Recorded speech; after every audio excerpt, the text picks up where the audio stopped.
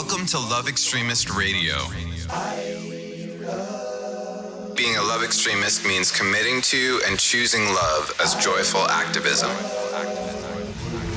I'm your host, Ethan Lipsitz, self-proclaimed love extremist.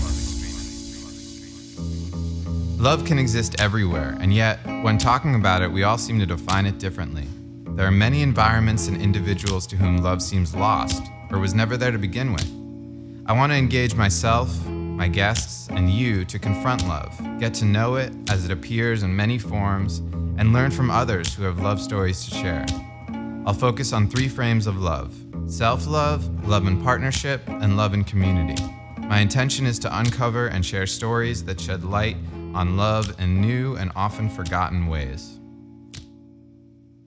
Dr. Maytha Alhassen is a Syrian-American historian, journalist, social justice artist, and mending practitioner. Her work bridges what often feels like disparate worlds of organizing, academic research, media engagement, artistic expression, and spiritually guided healing practice. In being a witness, I've seen her do this work with incredible grace and rigor, and felt called to ask her to share her perspective on love, especially through the frame of self-love. Maytha is a woman with huge depth of impact and breadth of study and practice, and I'm grateful she said yes to coming in and speaking with me. What's up, Maytha? Oh my God, I'm gonna cry, Ethan. That's so beautiful. Thank you. I was thinking when I was writing it, I was like, I want to just speak my truth about what I know of you, and then there's your truth, which is on your website and your bio and your official thing, and it's like, how do I merge those 2 things?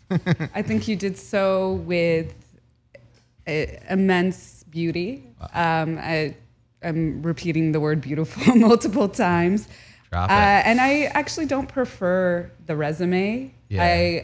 I love the maybe friend abstract. Right. As we talk about, like, academic articles have abstracts, but when friends have that witness, as you said, then that speaks more to who I feel like I am and orient myself to in the world. Absolutely. Well, and I encourage you to learn more about Maytha at maythalhassen.com, where there's a lot more information and background. But let's jump in. Okay. How How do you define love? What is love to you? Give me the goods. Of course, you're just asking the easiest question first off. Right. Funny enough, I was compelled to write an article about this for the Huffington Post a couple of years ago because I was reading Jiddu Krishnamurti's work, and then I saw a video by Charles Eisenstein about his book Sacred Economies. And it's weird to meld the two because Krishnamurti was coming from a place of thinking about what he said as consummate selfishness in merging with God, with the source. So basically, Krishnamurti talks about a spiritual kind of love. And then Charles Eisenstein, he looks at it from a very collective perspective. He says that love is the expansion of the self to include others. And the quote from Krishnamurti that I use in this article is that love is intense will, resolve, and determination for liberation from samsara. And samsara is a Buddha. Sorry, I'm like looking at that. Samsara is a Hindu concept of cycles of life and death, so rebirth and death. And to break through that, to transcend that, is our merger with God. So Krishnamurti is coming from a spiritual place. Right. Eisenstein is coming from kind of a collectivist, but more so a critique of capitalism in how he's centering love. Mm-hmm. And I was rereading this article, and there was a part of me in it, but it was amazing to see the growth from years. I might have written it maybe 6 years ago, and I'm taking a long time to get to this. But basically, I've sat with how love emerges from all these fields, from the spiritual, from the political, from the economic, and have been also moved by my own faith tradition. I've been practicing Islam since I was born, with various iterations of that. There were moments when I was actually an atheist, That's a whole nother conversation. Yeah, we're gonna have to get into that. Yeah, I'm not afraid to. I think that actually was an essential part of my spiritual journey. So I think about something that's very central to our faith, which is 99 names of God. Okay. And those are names that are called the beautiful names of God. So the most generous, the all-protecting, the all-seeing, the all-merciful, the all-gracious. And those things are words that we use to connect back through ritual practice of chanting, through dhikr, to God. And I sat with those words for a while, and I thought about it, and I realized that those were the words not just to connect back to what God is, but what we are supposed to embody in our test with how we practice that with other people, in relationship with other people, and that relationship with other people being all merciful, being all patient, being all generous, starts with how we deal with ourselves. Yep. So I also think back to this revered spiritual teacher for Muslims named Al-Ghazali. He's the 11th century mystic, theologian from Persia. And he says the first step to knowledge of God is knowledge of self. And we know hip hop has reintroduced that in multiple decades. And there's a reason for it, that this is our template. This is our blueprint for not just theorizing about love, but practicing love. And I think that's the first step towards love. And I'm still trying to figure out the dynamics, the contours of what I mean by that. But I am really tied to words like freedom and truth as being the anchors in our exploration of love. Yeah, I hear that. And I hear what you're saying kind of being a number of different frames. One is the divine and the expression of the divine, and then seeing the divine in ourselves and in others, right? And acknowledging we all have that. So those 99 names of God are actually true to us as well. Yes. And so in many ways, there's some morsels, some crumbs of definition and of love in that, because our love of the divine, which we often externalize, is actually our bodies as well, right? Yes. We're all creatures of that. Yeah. And then you're also speaking a bit to I like how you brought in kind of the political and the economic and the religious contexts. Eisenstein I know well, and sacred economics is amazing. And I think what you're doing is actually kind of articulating why I chose to frame this show in those three frames, right? Love of self, there's love in partnership, and then there's love in the collective. And Eisenstein's really interested in love in the collective, and how do we actually create an economy of love, right?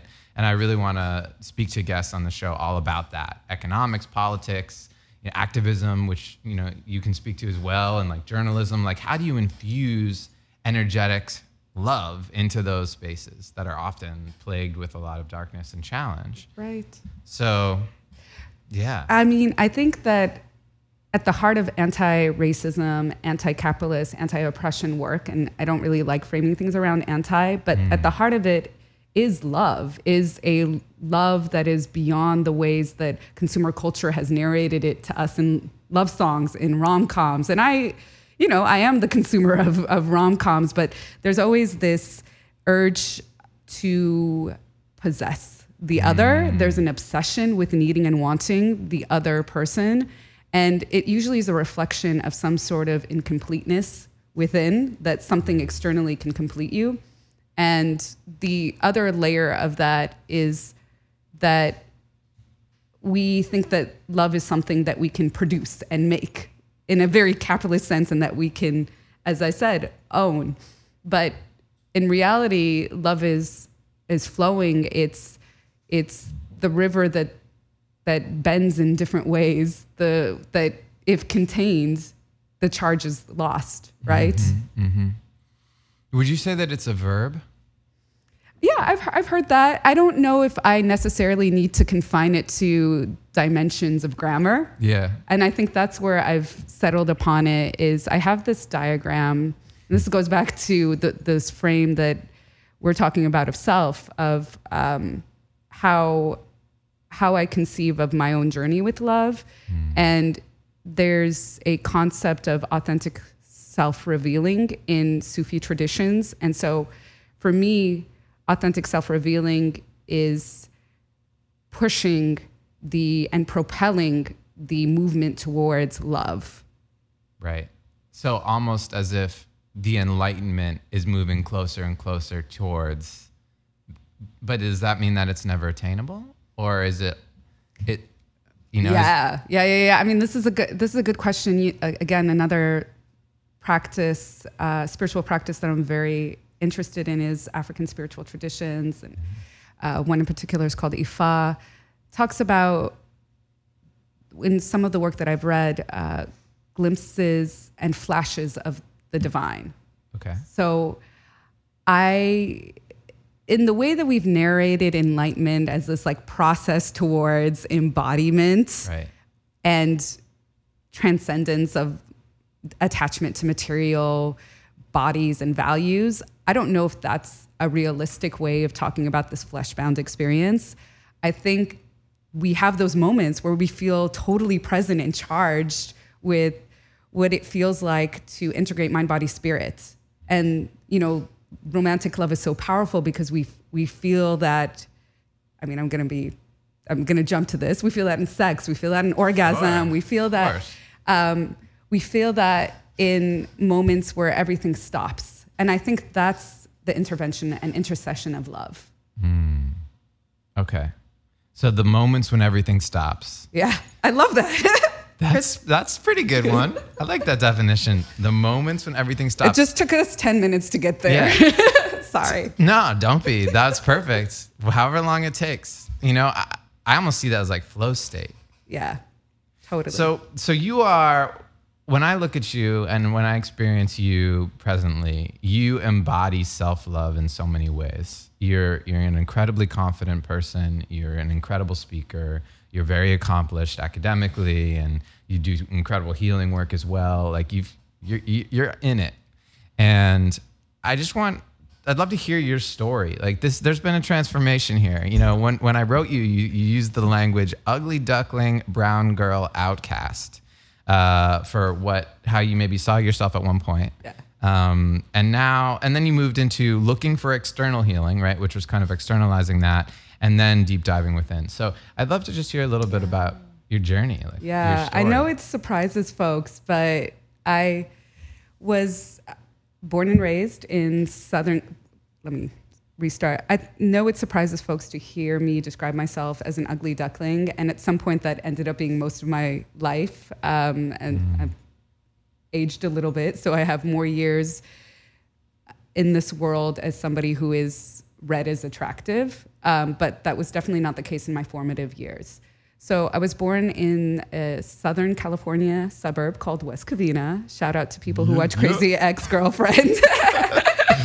Nice. that put our city on the map. And it is one of those sleepy suburbs that actually was, at the time I was raised, majority Republican, white. Wow. Shifted dramatically throughout my childhood.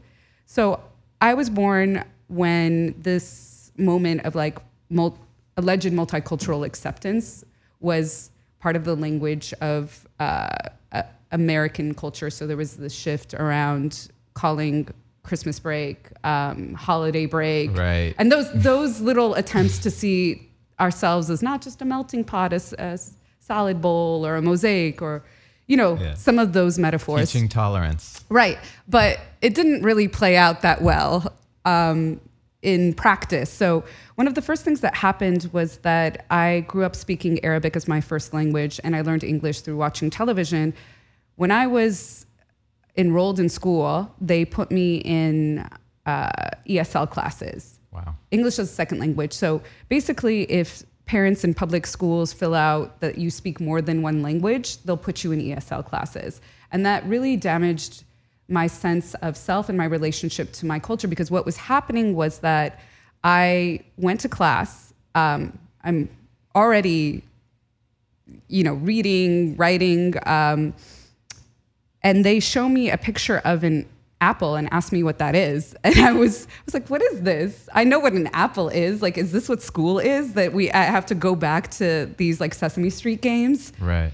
And so I went back home to my parents. And so I must have been like 5 or 6. Had I not pushed back on this, I wonder where I would be. But I went to my dad and I said, I don't understand what the school thing is.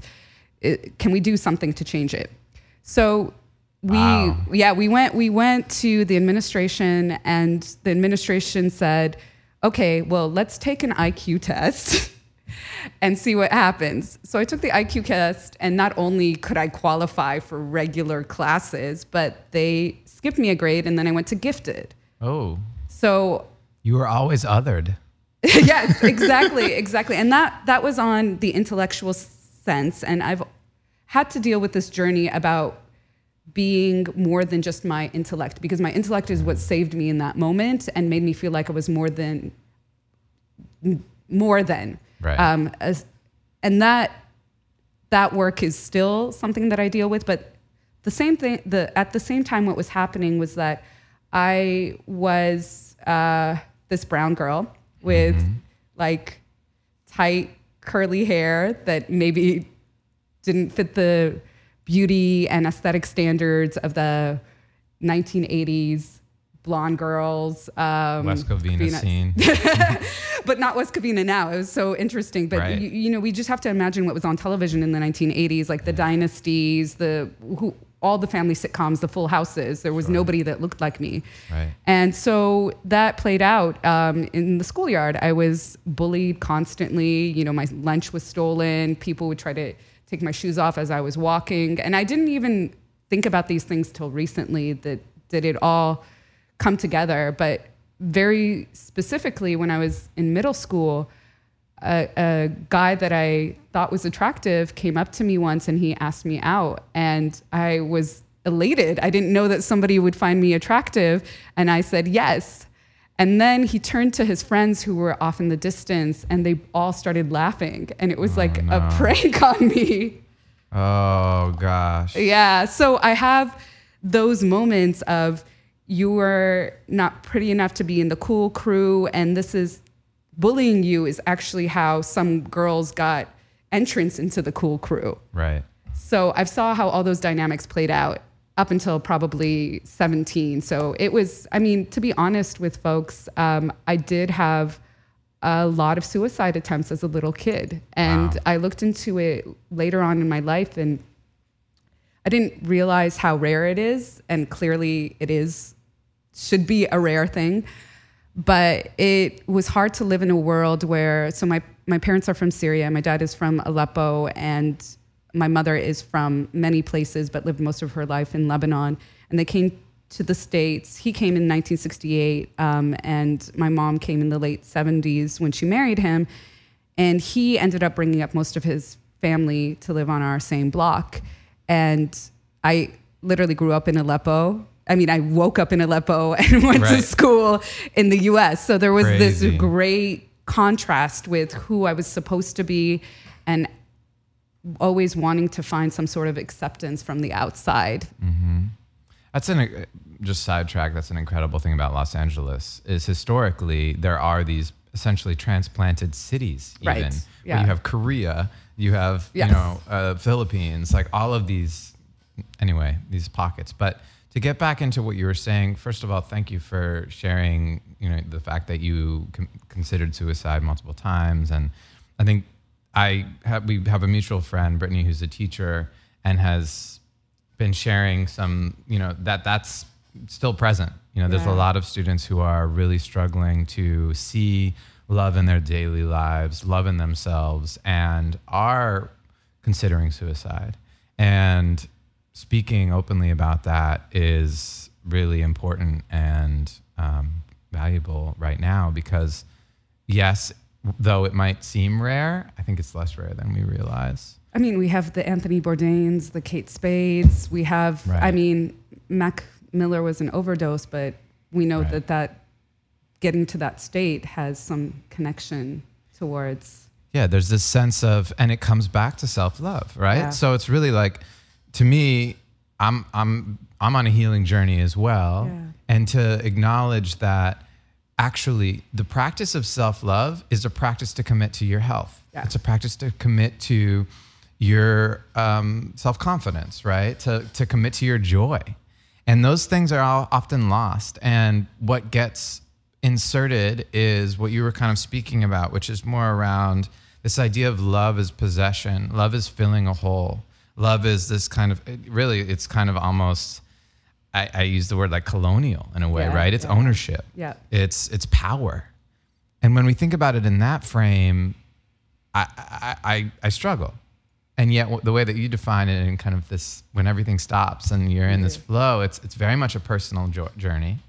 And just hearing your journey is just really, wow. Like, thank you for sharing that. And also, you know, there's a lot that's happened now for you since high school. Yes. Yeah. So it sounds like high school was a challenge, and most of us can agree with that. But yeah, was definitely real. So then what happened? Yeah. So it was really interesting too. I think what compounded this was that I came from a family of having 5 siblings, and my sister is the 5th child. I'm the 2nd child, and she's 10 years younger than me. So there were shifting demographics, ethnically, racially, religiously, through the K through 12 experience that I had for her. And she was born like out the gate as being this beautiful child that everybody stopped and gave flowers to. What? She had this Shirley Temple mound of curls that people would look, stop, take pictures, look at her. We were diametric opposites. She was homecoming queen. She was student body president. Little boys would spend their like field trip money buying her rings. And so it was interesting because I started to narrate who we were as being like me, the smart one, her, the beautiful one. But it's 10 years. 10 years So difference. is it also possible that in the passage of 10 years, the definition of beauty had evolved? Yeah, and that's what I'm also navigating to, or that's what I'm also gesturing towards, which is that I looked at the homecoming court for my year, and it was all white women, and for her, it was mostly women of color. Yeah. And the demographics shifted. Maybe beauty standards and definitions shifted. A J-Lo entered into the sphere of beauty ideals. So many others. But I also entered a college environment that was very diverse. And I know that we constantly have debates about affirmative action, about how much diversifying the college campus experience actually enhances the educational journey. And I 100% believe that to my core, because that shifted everything for me. Now I had friends who had similar experiences coming from monocultural high school processes. And I was in an environment where I was learning things politically, economically. I was learning about myself. Like I said, I entered college. I was reading the existentialists. I was becoming atheist. I was revisiting my own concept of what it meant to have a divine being. And, maybe we can get into this sort of journey around atheism, which I realized I was taught my faith in a very mechanical way. And I think a lot of people in many faith traditions have that similar experience. So we see this God as this white man with a beard in these billowy clouds. Mm-hmm. And that didn't resonate with me. So critiques of that did. Right. And I was in that space and journey for a while. And then really synchronistic spiritual things started to happen when I ended up moving to New York for graduate school. And I was forced to confront the fact that, actually, I did believe in, Nietzsche says that God is dead and we have God's blood in our hands. And I did believe that because I needed to kill that idea of a God outside of myself in order to really embody that divine relationship and that desire to have that divine relationship that is all encompassing and all within. Yeah. I really would just want to double click on something. Yes. Because you mentioned getting out of the West Covina bubble and getting into university and how that almost changed your whole framing of how you could see yourself, because all of a sudden you're surrounded by different people. Yes. By people who looked maybe like you or people who didn't look at all like you, but they also didn't look like the people from West Covina. Yeah. And I just want to, I think we always have this assumption, and we're starting to see a lot of people say, secondary education, really maybe not necessary. You know, the values of going to a university, it's so expensive versus the costs, right? And I think that's a really fascinating argument, is like getting out of the bubble that you grew up in and into an environment where, hey, you're probably going to be living in a different scenario with different people. And if you're not, at least you're going to be taking classes with people who might look very different from where you came from, and really being challenged to get out of that comfort zone. And the same thing can be said with people who travel oftentimes. I mean, it's easy to travel and stay in a bubble, but there are folks who have that coming of age and that kind of awareness that happens when you experience other cultures and other places and you leave where you're from. Right. And the political education that you get on a college campus, especially one that is very politicized, is invaluable. And in the particular moment I was at UCLA, the concept of intersectionality, maybe we didn't use that term, was part of our practice of the way that we organized each other. Right. I mean, this is during the Iraq War, conversations about whether or not we were going to jump in, and 9/11 happened. Was it my freshman or sophomore year? So it was a very charged environment, but we were making connections. So as the national debates revolved around whether or not Iraq had weapons of mass destruction and whether or not that meant that we needed to invade a sovereign country. Right. We were looking at the enrollment numbers of Black students dramatically dropping after the overturn of affirmative action, which, you know, one year it was 300, went down to 187, then the following year went down to 90, incoming class of thousands of students. And there was a speaker there who is Iraqi and got very involved in Chicano student organizing on campus. And he said something that I'll always remember, that what happens to those students who don't get in here, and as we're going to war, they're the first ones that are going to be recruited into war. So I was already introduced to thinking that was making those connections at an early age. And that's not what my high school education looked like either. And funny enough, you brought that up. I tried so much. Again, I just touched upon how hard K through 12 was for me. I tried in every sort of way to get out of it. Like the first thing I did when I went on the internet was look for boarding schools. I tried to get my mom, I set up a meeting for her to send me to a private school in Los Angeles to get outside of the West Covina bubble. But one of the other things I did was I noticed there was somebody that I grew up with. She took community college courses for what would be freshman and sophomore year of high school and augmented them with homeschooling. And so she reduced the amount of time for high school and then went to college, what would have been her junior and senior year of high school. Wow. So I was trying to design a plan like that. I took like the GED at 16. I was like, Mom, okay, now I can go to community college and then do the same thing that Amy did.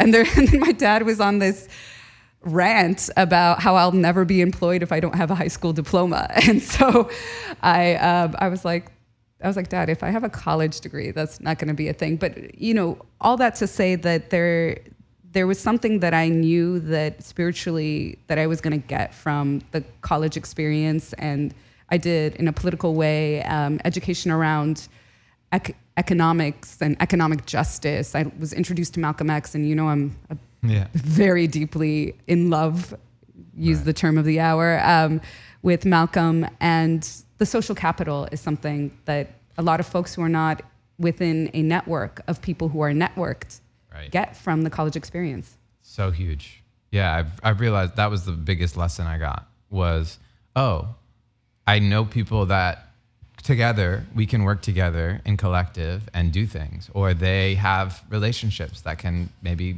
get me a job or, you know, get me into the next schooling of my life. And yeah, that relationship building exercise was so key that I learned in college, so I can relate. So it sounds like when you were in school at UCLA, you really started to get involved across cultures. You kind of questioned religion maybe at that point, but you were looking at other cultural groups and seeing how that oriented around politics and what was happening around the war and also affirmative action, as you said. And you are very involved in the movement for Black Lives. I'm curious as to, as an activist and as someone who has been in that space for so long in organizing, how the kind of self-love plays a role. Because I've heard you and Patrice Cullors speak about this, the necessity of loving oneself so that you can show up fully in action. Yeah. Patrice has this beautiful saying now that you can buy on a T-shirt. I love us way more than, and I'm paraphrasing, I love us way more than they can possibly hate us. Yes. And that's an expression of the love coming from within and towards, which is the love of self, to be able to cultivate that kind of love, to offer and emit to other people, to the collective. And love is activism. It is. You have to have a really strong idealism. Well, I don't want to say idealism. You have to be compelled by the forces that help you see a different world. Right. And I think love does that. And a kind of rooting in love that isn't idealistic. That's why I was trying to distance myself from that term, but recalls those moments when time stops and how we can offer it to other folks in the moments that we feel it for ourselves. What would it look like for everybody else to not feel trapped, to not feel possessed, to not feel hopeless around how to design a life outside of racism and capitalism and sexism and transphobia and ableism? What does it mean to feel free? And I think that's the other thing that where my activism has really navigated towards, which is how can I help people feel free in their bodies? Because that's what I've been feeling in my spiritual practices and has been a marker for how much I've evolved in the yoga that I do and the yoga that I offer, in the chanting, the Sufi Islamic chanting that I do, the meditation that I engage in, the own constructed rituals by the beach that I regularly try to practice. How can I bring that to folks? And at the end of the day, that is organizing, that is activism, is moving towards that freedom within.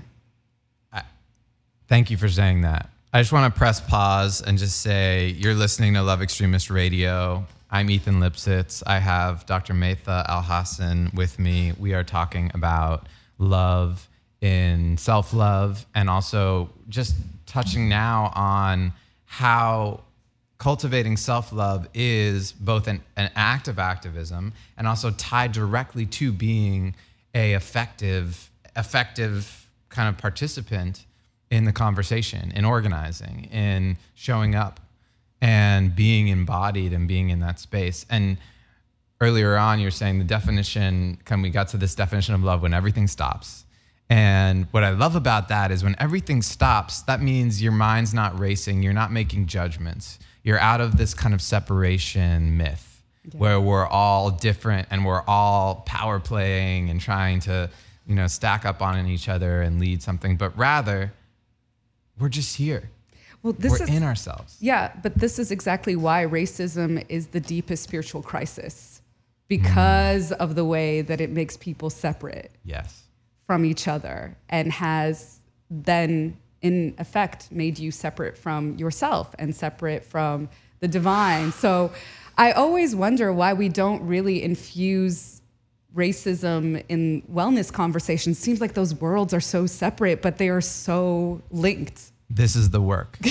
Yeah. What you were talking about, and this is why we're having this conversation. And I knew, I'm so glad you're my first guest, because that right there, being the bridge between looking at racism and looking at wellness and saying, oh, actually, this is the same thing. Loving oneself means loving your body, means loving how you show up, means being confident about that.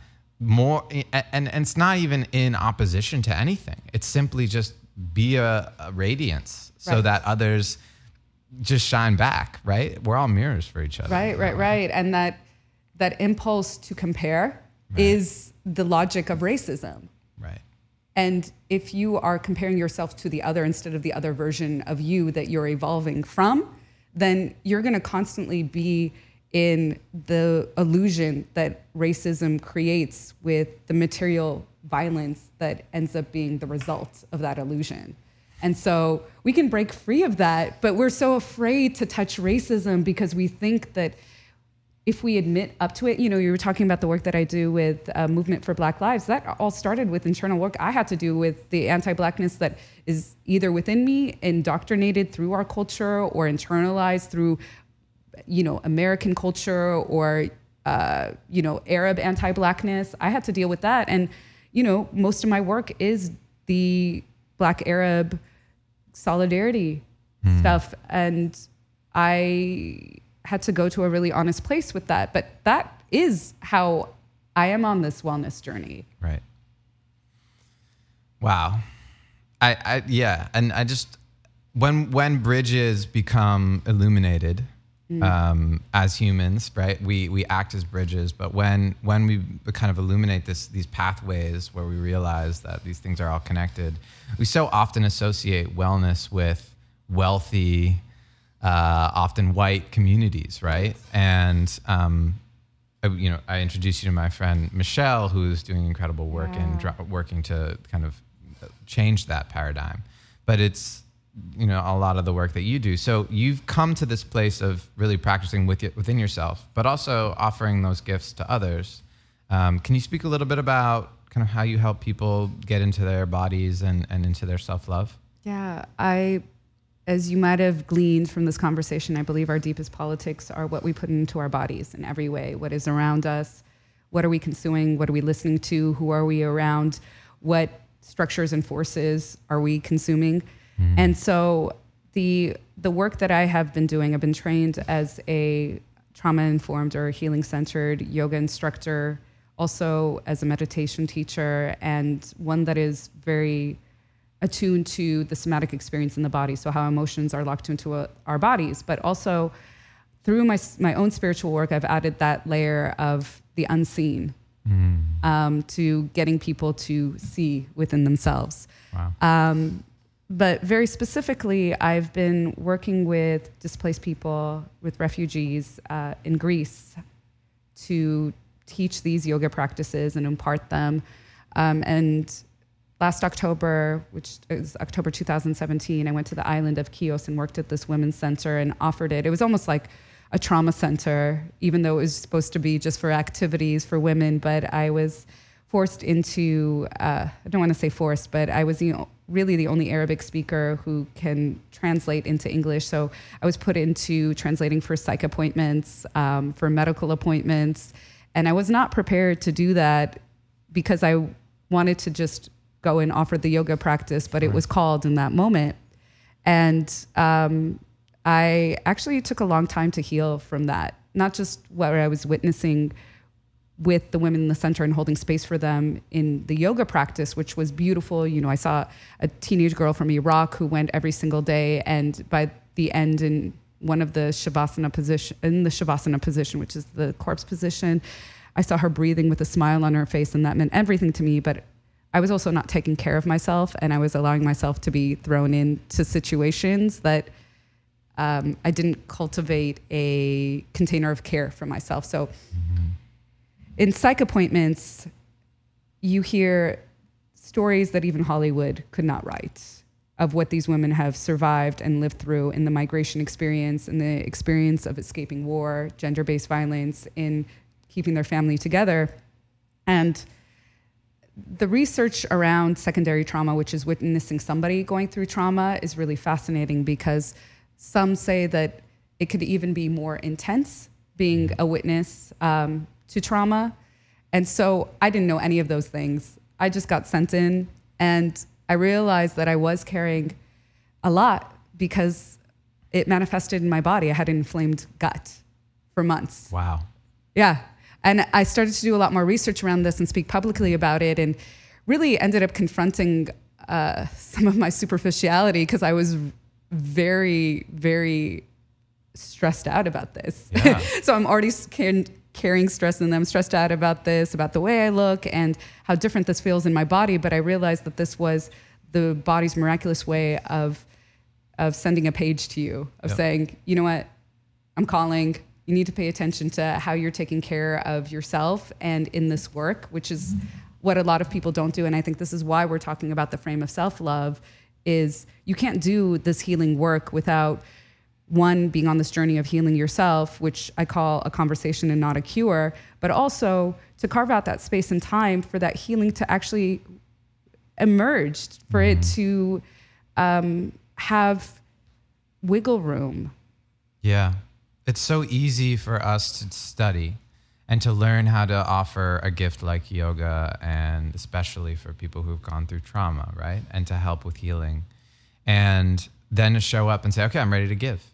And not realize that to be an effective practitioner, you actually need to be able to build that self-loving practice of clearing, right? And releasing whatever's come up. And I think the same can be said for anyone who lives in an environment of trauma, right? So, you know, whether you're young or old and living in certain communities that are often, you know, ravaged by challenge, could be a war-torn area, it could be a ghetto of America, it could be, you know, out in the countryside where there's, you know, a lot of issues right now with opiate addiction and other things going on. I mean, like, there's so many different areas where traumas are occurring in our world.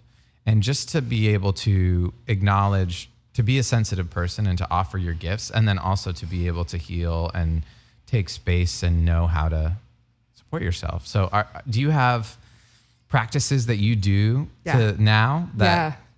Yeah, thank you for asking that. I've had to establish those boundaries and really tap into how energetically fluid I am, how porous my energy fields are.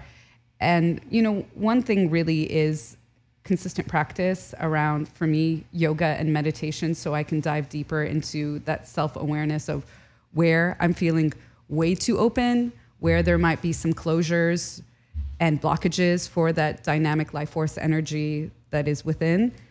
And so one of the things that I ended up doing is working with a healer. I went to Costa Rica afterwards, and I said, you know what, I just need to be gone for some period of time. So I worked with a healer for 1 week, and then I went to Santa Teresa and just literally was in the water and in the sun for a full week. And the ocean water is very healing for me. Just being submerged and feeling carried by Mother Earth's saltiness just feels like it's cleansing and washing away the toxins that I might have built up. But what was the funny thing that happened during that period was that I had work to do, so I brought my laptop. My laptop would not open. It literally was a blank screen. I was stressing out. I was contacting my brother, who is an IT guru, and he was going through some troubleshooting with me. And then I was like, you know what? Maybe this is a sign that I just need to be present to this healing process. So I didn't open up my laptop until I thought I needed to go to the Genius Bar. And it turned out that I just opened it and it worked again. Wow. So I really desperately needed that time to unplug. And thankfully, with much gratitude, I was given it. The healer that I worked with gave me energy maintenance practices that I do in the morning so that I can protect my energy from the flow of energy that I'm receiving from other people. So there was this awareness that I hate using this term because it's so overused, but I am an empathic person, and I think it's overused and sometimes valorized. I don't think empathy is I don't want to put it in normative terms like a good or bad thing, but I don't think empathy is as valuable as we see it. Compassion is what we should strive towards. Empathy is just feeling. It's like feeling the pain of the other. It's feeling the joy of the other, but it can also be a very selfish expression that, look, Ethan, your pain is hurting me. Like, I can't, it's all about me now. Like, the fact that I am absorbing your pain. Even Octavia Butler writes about empathy as a disease, not as any sort of beneficial superpower. But compassion is the way that we can give that love that we've cultivated from within to the person, and not be bound to this this contract that we didn't consent to of feeling what anybody else is going through. And it's this kind of martyrdom and self-sacrifice that is not good for you. It's not good for the other person, but somehow makes us feel valuable because we can feel. But that being said, I've learned energy practices that emphasize the compassion element. So basically being a funnel for source energy to come through me. It's not about me. It's about the love and joy coming from the other realms that will come through me to you.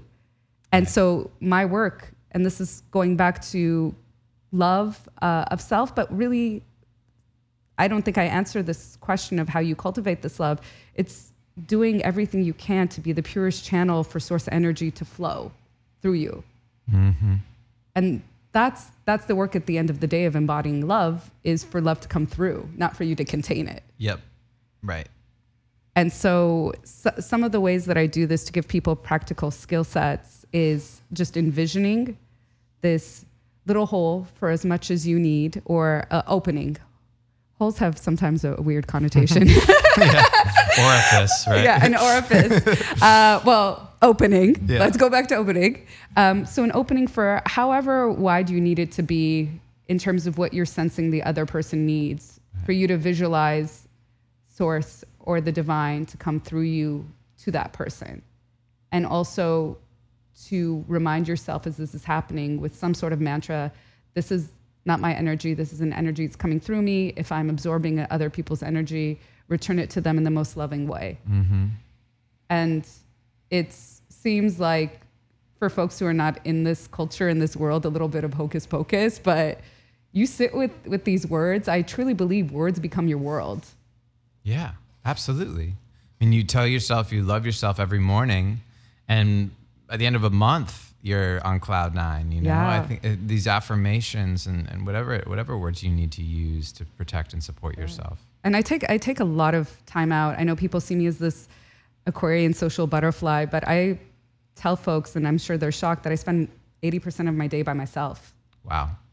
And I think that if more people very specifically, or if more people sat with themselves around how they're spending their time, which is also an expression of love, because it's the kind of quality of time that you can give somebody, then I think that we would also have more loving relationships, because some people are overextended and they're still sitting with people and they're absorbing their energy and they don't have anything to give, and they're giving from a place of lack. Right.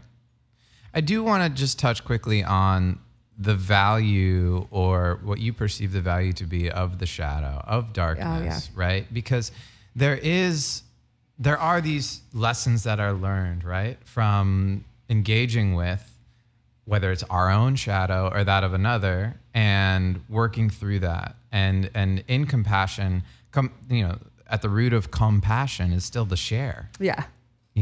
So yeah, curious to hear. Our shadows are our lessons. Our shadows give us the tools to understand why we're flesh-bound. I mean, we could have been born in this world of spirits, but we're not. Right. We're born with a soul that has ego attached to it. So it's a completely different experience that I believe we opted in to trying to explore. And within that, we are learning how to rise back to and through the spirit world. But within my tradition, there's a term called jihad, and I know it's a scary word for people, but it's been misused and abused. And it basically means that the struggle of this journey is a struggle within, and it's a struggle between the spirit and the ego. And you actually are not supposed to annihilate the ego. That's not really the goal. I mean, there are different philosophical approaches, but my interpretation is that within the jihad, the ego is sublimated. That energy is there. It exists to charge the spirits. And so that is the work. The work is to say, to be really honest about those shadows.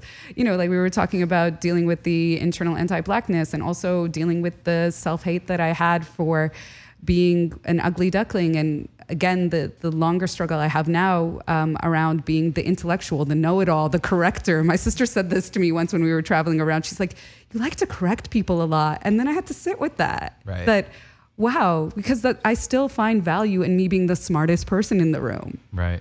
And that is full-blown ego.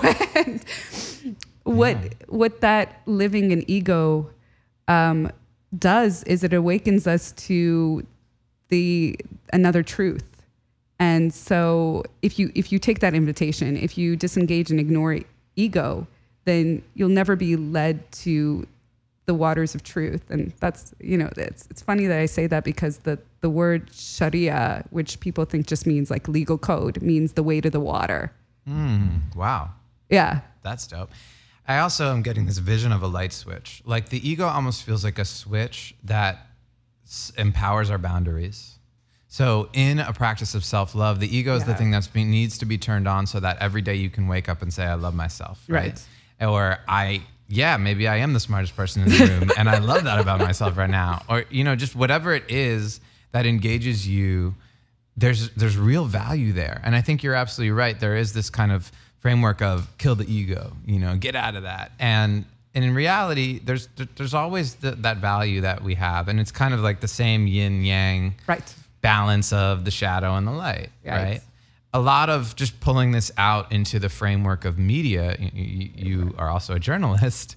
I've unsubscribed to a lot of media because what you were saying about consumption, right? Yep, when you too. consume negative, toxic content, food, whatever it is in your body, that affects your health. Yeah. And so to me, it's a self-loving practice to actually unsubscribe. Yes. And the effort of this practice that we're doing right now and talking about love is to infuse ripples of that energy and that spirit into the world through this radio program. Right.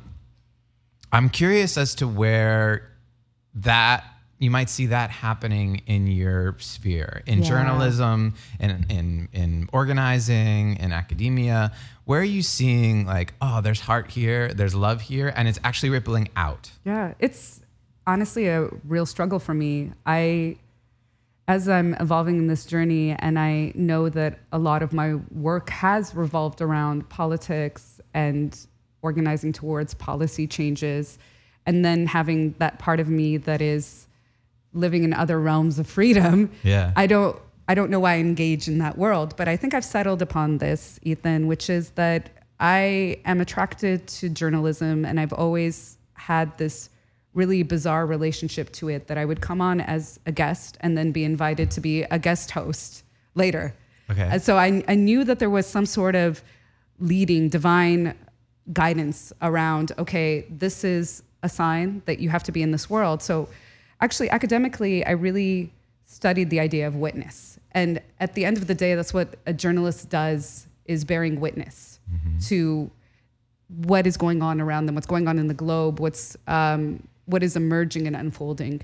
And witness has many levels to it. You can just witness and absorb, like we were talking about the spiritual sense of it and how it affects the body. And I know a lot of war correspondents that are chronic chain smokers that look like they've aged 20 years, and they haven't cultivated a practice to contain that because they've just held in the witness and have written about it for articles. But I came up with this concept called engaged witness, which I think my own kind of journalism work is motivated by. And that's the idea that we witness an injustice, but we are also bound to testify. That's how we get it to work through us.